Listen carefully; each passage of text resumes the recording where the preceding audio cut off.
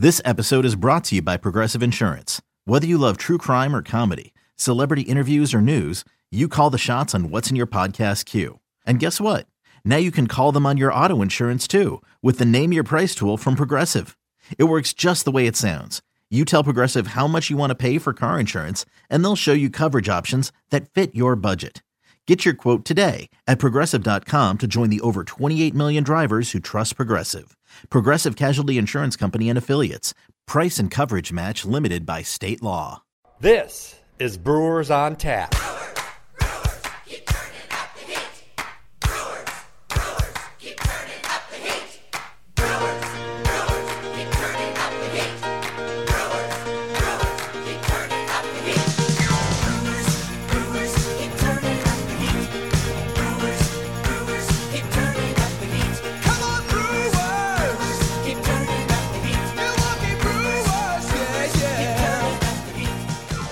Welcome to episode number 62 of Brewers on Tap. Lane Grindle with you for another edition of the podcast as the Brewers completed the Jonathan Lucroy, Jeremy Jeffress trade from August 1st this week. Ryan Cordell, a 24-year-old prospect that primarily will play center field but can also play the corners and even some infield, is the player to be named later from Texas. Cordell has a good combination of speed and power. He managed to hit 19 home runs this season at AA Frisco, even though he's been out of the lineup with an injury for the last month. He hit .264, drove in 70 runs over 107 games. The Brewers also brought a few extra bodies up as September call-ups. Right-handed pitcher Taylor Youngman is back with the crew, as is right-handed pitcher Damian Magnifico. Youngman, of course, finished the season in Biloxi, Magnifico with Colorado Springs. Also, catcher Andrew Susac, who was a part of that Will Smith trade, he is set to join the Brewers as well. Well, let's take a look at this week in Brewers history. And now, this week in Brewers history. September 7, 2010, all-time saves leader Trevor Hoffman notches career save number 600 in a 4-2 win versus St. Louis. Time to review this past week for the Brewers. Very strong week this past week. A win against the Cardinals on Wednesday in 3-1 fashion. Matt Garza got the win, Tyler Thornburg the save, and Kirk Nieuwenhuis with the big hit in the game. 1-0 pitch. Swing and a drive deep into right field. Brewers take a 3-0 lead. The Brewers then had Thursday off before traveling to Pittsburgh for a 3-game series with the Pirates. Friday's contest, a 1-0 shutout in favor of the Crew. 7 total pitchers used in the game for the Brewers. Just the third time that's been done in a shutout in MLB history. Then Saturday's game was a back-and-forth affair that was highlighted by Chris Carter's 2-run blast. Pitch to Carter. Swing and a drive deep into left. Brewers take a 2-1 lead. Oh, what a shot by Chris Carter. He just picked up Hernan Perez in a big way, and he gave the Crew a 2-1 lead. Sunday was a runaway 10-0 win for the Brewers with home runs from Chris Carter, 2 from Domingo Santana, and this one from Jonathan Villar. 2-2 coming back. Hit down the left field line. Marte giving chase. Back it goes. It's gone. Just inside the foul pole. A pinch hit grand slam for Jonathan Villar. Brewers lead it 5-0.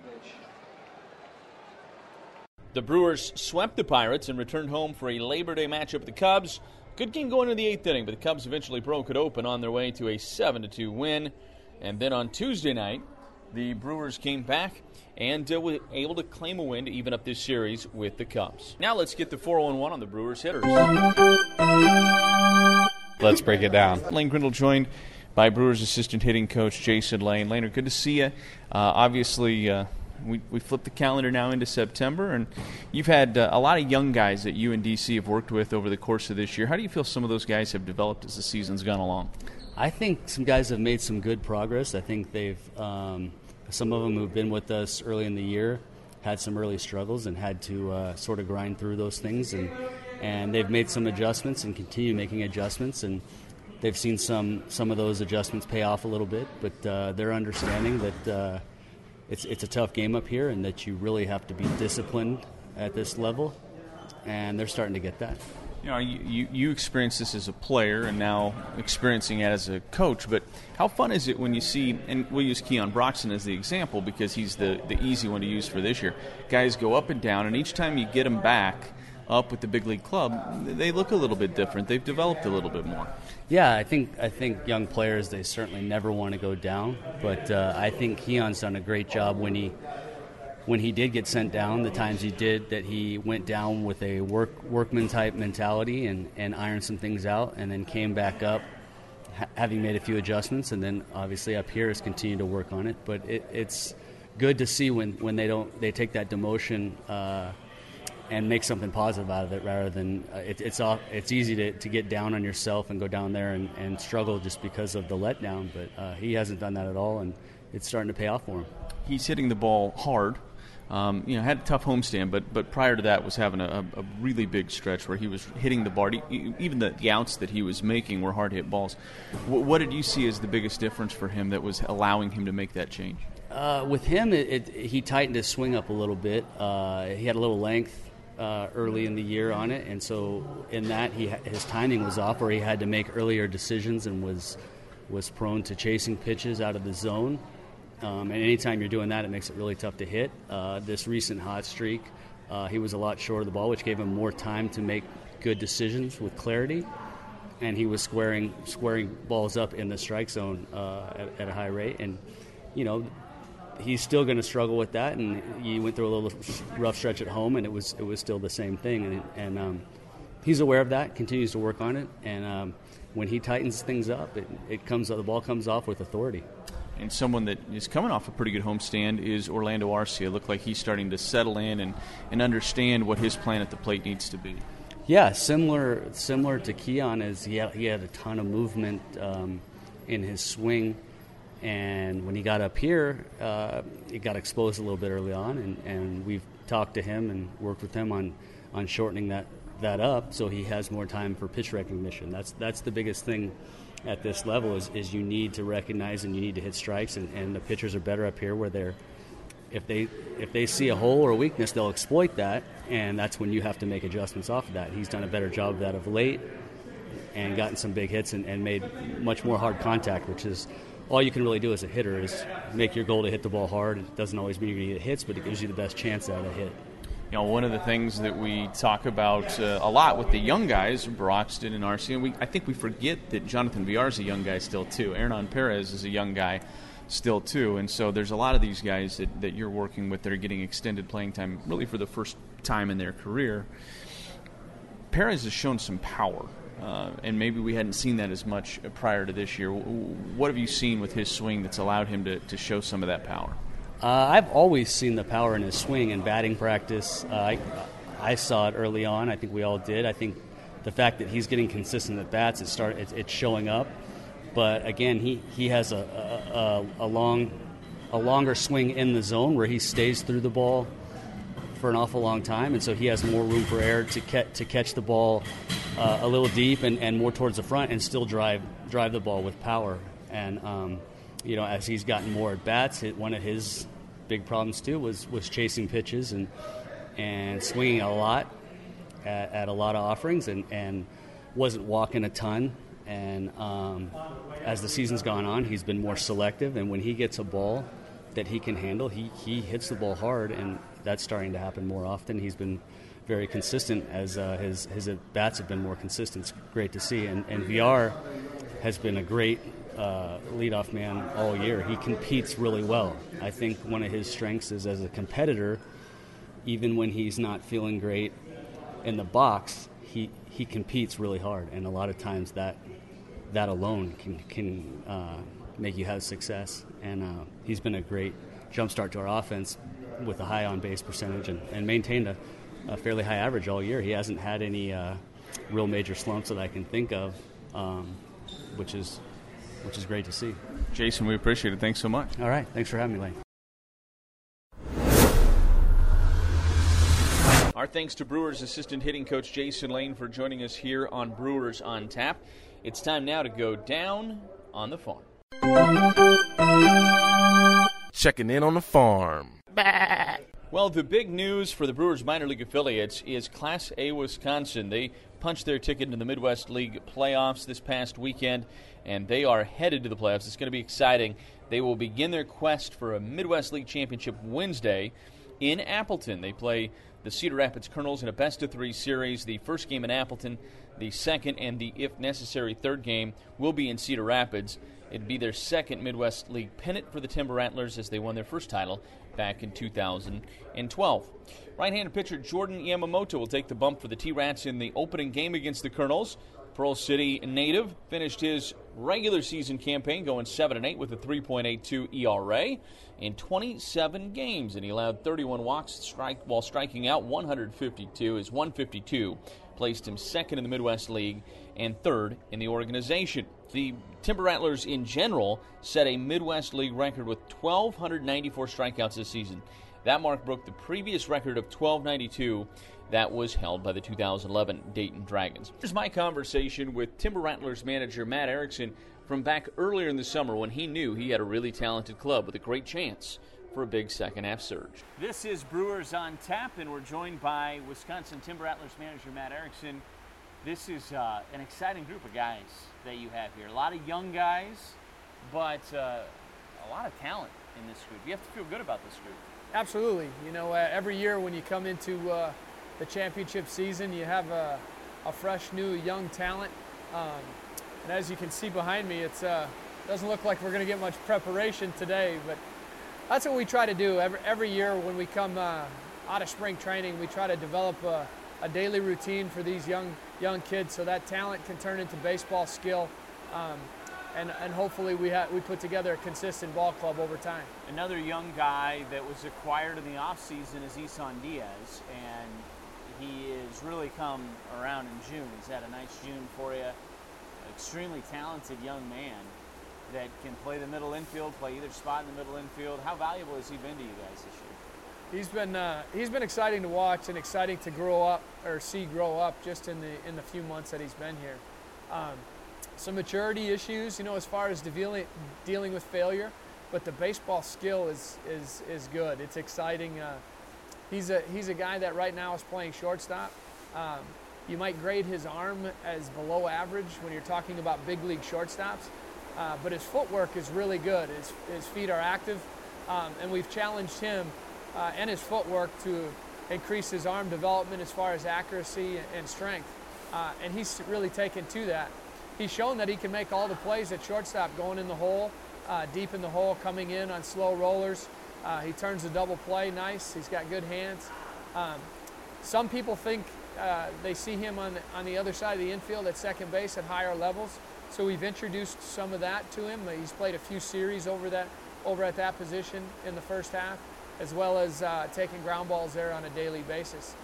As far as the stick is concerned, I think he's a guy who's capable of hitting for average and power. You know, little in stature but stocky, and has a quick bat that can really create some bat speed and hit the ball with power to all parts of the field. Does he remind you of anybody you've seen at this level in the last few years? That's a good question. You know, maybe not so much in the last few years. I'm drawing a blank here. Second baseman with the Mariners. Was with the Yankees. Robin Cano. Robin Cano, yeah. He likes Cano. He looks up to Cano. You know, he kind of emulates some of the stuff that he does around him, and you can see some of his actions in his game. Yeah, that's the guy that I think he would most likely want to be resembled to. Absolutely. Hey, Gatewood, back with you this year, and had that big week in early May. One, he's learning third base. How has that transition been? And two, has that at times, you think, distracted him from the offensive game? He certainly has great power, as we know. For sure. Yeah, Jake, as you mentioned, going through a position change. It started last fall a little bit when we started moving him to third base and then flip-flopping shortstop to third base. And then when we acquired Isan Diaz, and it was they made the decision that Diaz was going to come here and play shortstop primarily every day, they thought maybe the body type projects better at the third base position. And to be honest, there's not a lot of prospects at the third base position standing in the way. There's a definite need at higher levels throughout the organization, and hopefully eventually in the big leagues at third base for Mr. Gatewood. But I think his first test was realizing that the third base position was more of a front-back position as opposed to a ranging side-to-side position. It's more of a reaction drop step position side to side, but you really got to be able to recognize when to come in on slow rollers and bunts and stuff like that. And if you saw the last couple series here, he's starting to make that play look routine. And for a big man at 6'5", he's got some pretty good body control, and he's showing that he can field the ball off the run, make the exchange, and give an accurate throw over to first base. He's made a number of nice plays over the last few days on that particular play. As you mentioned, the power potential stands out with the bat. His challenge as a young hitter is trying to get in position consistently to recognize pitches. Too often he'll chase out of the zone and he'll get behind in counts, and then he becomes a defensive hitter. If he can learn early in the count to become a little more selective and win more counts, then I think you'll see some of those power numbers go through the roof. But until then, you're going to see some inconsistencies in his offensive game. You've had some injuries you've had to deal with. Monte Harrison, of course, is going to be out for 4 to 6 weeks. And Trent Clark's been on and off the DL since he joined you. But what have you seen from those guys? Monte was really starting to turn the corner, it looked like, before the injury. Yeah, absolutely. Monte, everybody makes a big deal of that physical ability, and rightfully so. But when you talk about baseball skill, the physical ability, you have to put yourself into situations to use that skill. And before he got hurt, there was a 2-week stretch where he was impacting the game in every aspect of the game. At the plate, he was getting into position to recognize pitches. He was winning counts. The ball was coming off his bat hard to all fields. He was running down balls in center field, getting really good jumps off the bat there. And on the bases, he was starting to make an impact. And not just by stealing bases, but going first to third and finding the ball when he gets to an extra base and taking advantage of throwing errors. I know there was a couple times he got to third and snapped his head around, found that the ball was kicked away at first base and was able to score. So he was starting to think ahead of the game and using that skill to his advantage. And Trent Clark, what did you see from him in the brief amount of time you've been able to work with him so far? Trent Clark, he's a guy that's exciting. One of the things that jumped out right when he got here was his willingness to put pressure on the defense. He gets out of the box and he's looking for the extra base all the time. Unfortunately, he played for about a week and then had a hamstring issue that has hampered him as of late. He sat out for about a week to 10 days, and then we brought him back. He was fine for a few days, and then he had another leg injury, same leg, different spot. So he's currently on the DL, and we're going to make sure that his lower half is healthy before we put him back out on the field. But another kid that's exciting, could impact the game both offensively and defensively. What do you like about managing at this level, Matt? Well, there's a lot of teaching. You have to have a lot of patience. There's no doubt about it. But what I like about it is, you get a fresh crew each year, and then and there's a lot of things behind the scenes that aren't so much baseball oriented. That you help the kids away from the field, try to develop as young men, try to be respectful, and understand that there's a lot of people that are cheering for them, and there's a lot of people that are involved in the overall development of them. And I think it's important that they understand that and appreciate that. And then obviously it's important for them to go out on a day-to-day basis and give their best effort possible. Appreciate it. Thank you. Our thanks to Matt Erickson for joining us here on the podcast, and best of luck to the Timber Rattlers in the playoffs. We'll be following them closely. Here's the rest of the breakdown for the Brewers minor league affiliates. The Colorado Springs Sky Sox finished the year with a 67-71 and 1 record in the Pacific Coast League. AA Biloxi was in the playoff hunt until the very end, but fell just shy of making it. In fact, about a half game out of making it into the Southern League playoffs. They went 39-30 in the first half. They lost a lot of that core of that team that got moved up to Colorado Springs as the season went along. and finished 33-37 in the second half of the Southern League season. Class A Brevard County, very young team in a very challenging Florida State League. Had a tough first half at 23-45, had an even tougher second half at 17-52 in that second half. Look for that team to be much improved next year. They'll be moving, of course. They will not be in Brevard County. They played their final game in Brevard County on Sunday. That organization is going to rename the franchise and move to Kissimmee. And then, of course, the rookie Helena Brewers up in the Pioneer League, still with a few games left for them, but they 12-21 in the second half. They went 15-23 in their first half in the Pioneer League. Some notes on some specific players. Everybody talking about Lewis Brinson and what he's done since being a part of the Brewers organization as a part of that Jonathan Lucroy, Jeremy Jeffress trade.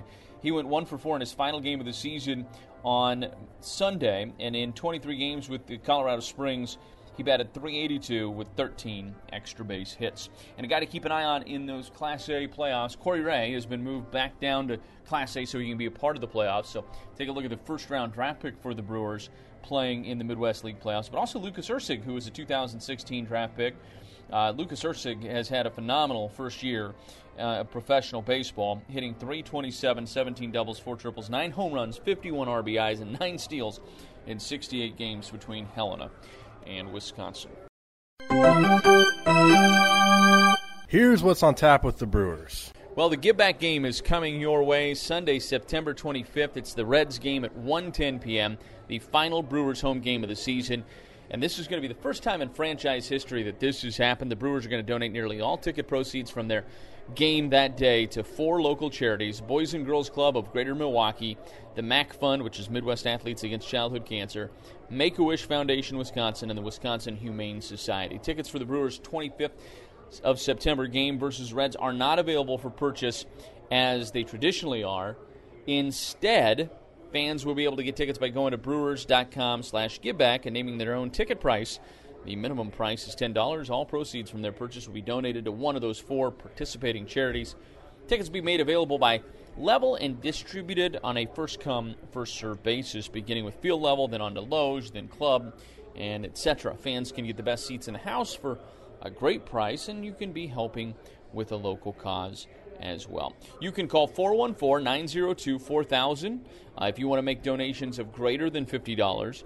Each ticket can be purchased for a non-deductible minimum donation of $10, and then you can pay more to support the charity up to $50 per ticket. And then, as I just told you, if you want to go above $50, it's 414-902-4000 to get that done.